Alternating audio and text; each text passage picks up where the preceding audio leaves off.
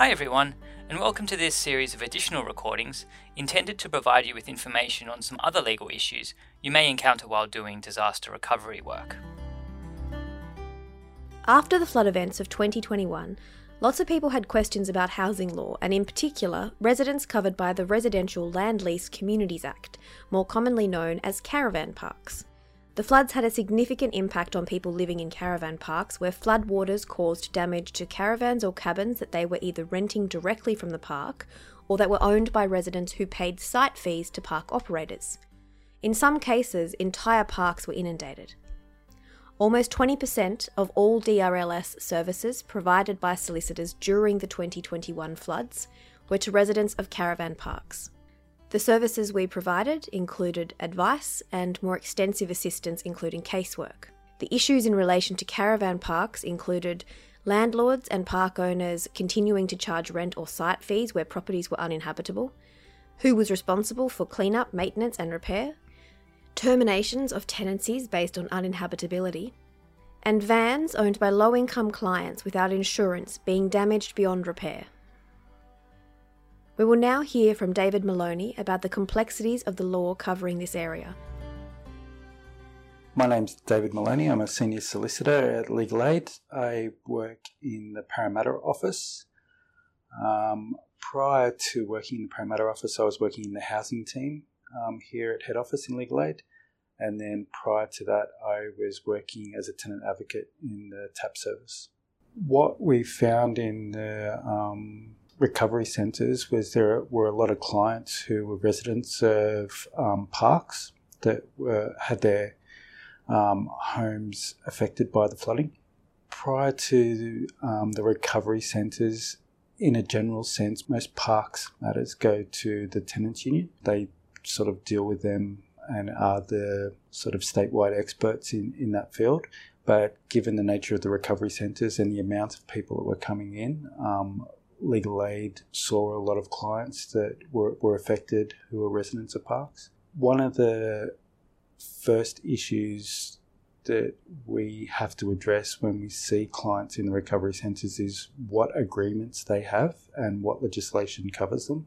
Living in a park, you could be either a tenant covered by the Residential Tenancies Act, you could be a permanent resident covered under a site agreement under the Residential Land Lease Communities Act, or you could be an occupant under the Holiday Parks Act. And they're three very different pieces of legislation, have different rights and responsibilities attached. And so one of the first things is to identify what sort of agreement the client had with the operator and then what rights and responsibilities they had.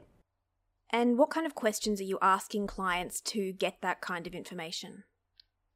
Do you have a copy of a signed agreement?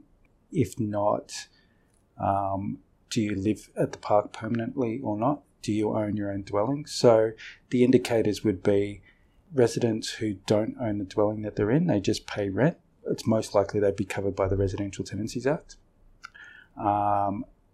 Clients who own their dwelling, their caravan or their movable dwelling, they could be either under the Land Lease Communities Act or the Holiday Parks Act.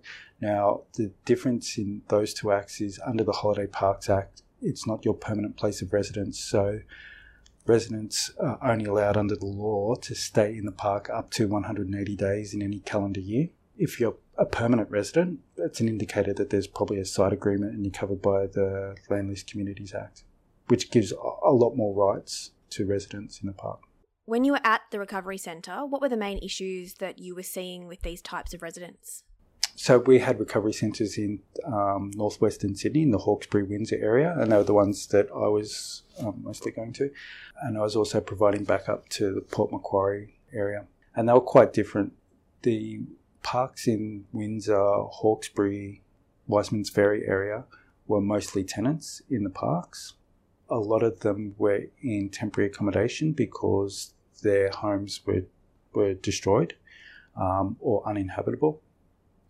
And so what we were looking there is either terminating the residential tenancy agreement and getting any overpaid rent repaid back to the tenants, or getting a rent abatement until they were allowed back in, and then any rent reductions or repairs that needed to be done to get the place back to being habitable. In the Port Macquarie area, we found most of our clients from the parks were residents with a site agreement.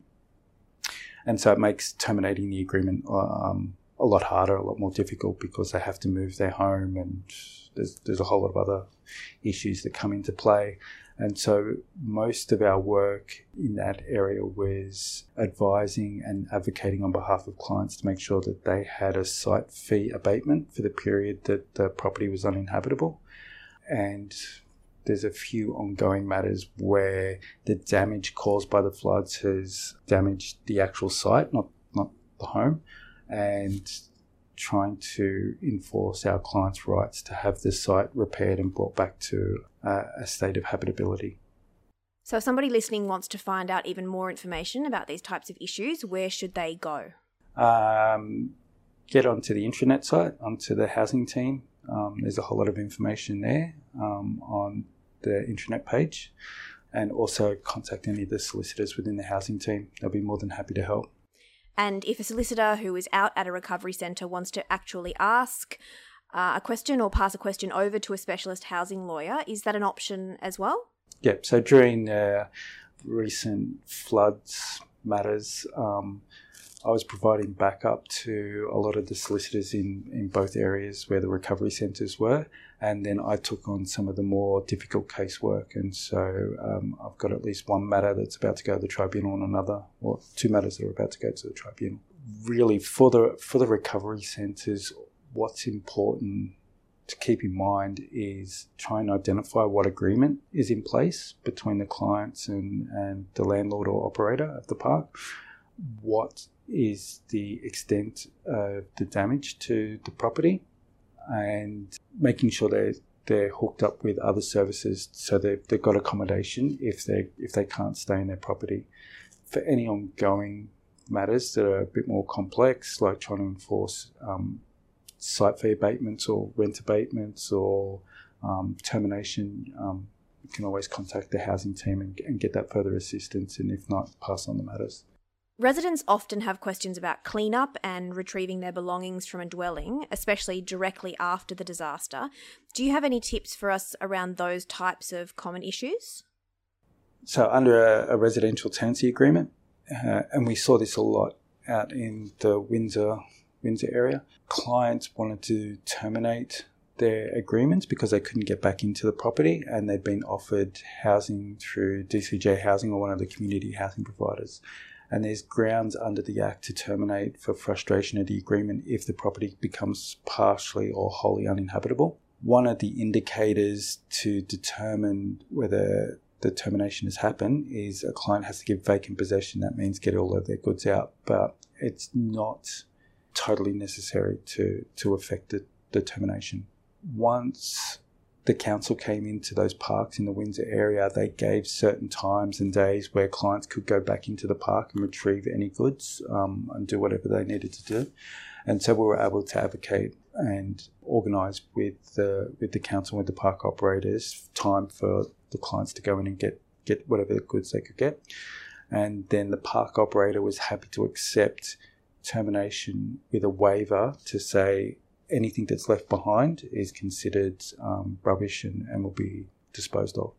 And most of our clients were happy with that. There was stuff that was just not retrievable because of the extent of the damage.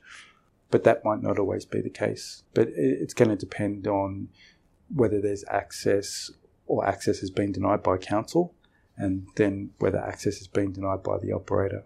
And then that's a space that we can advocate to allow our tenants or our clients to get in and get their goods. One good tip is that at the recovery centres at the start of the day, there's a meeting between all of the services that are participating, including council. It's really good to be involved in those meetings, find out what the other agencies are doing and when they're doing it.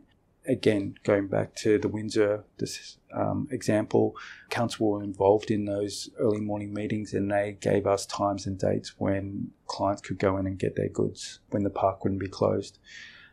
It's really important to set up that communication with other agencies so you know one, to give what legal advice to give our clients, but two, when you need to refer or give practical solutions to overcome different obstacles that they're facing, that you're aware of where that information is and can refer them accurately.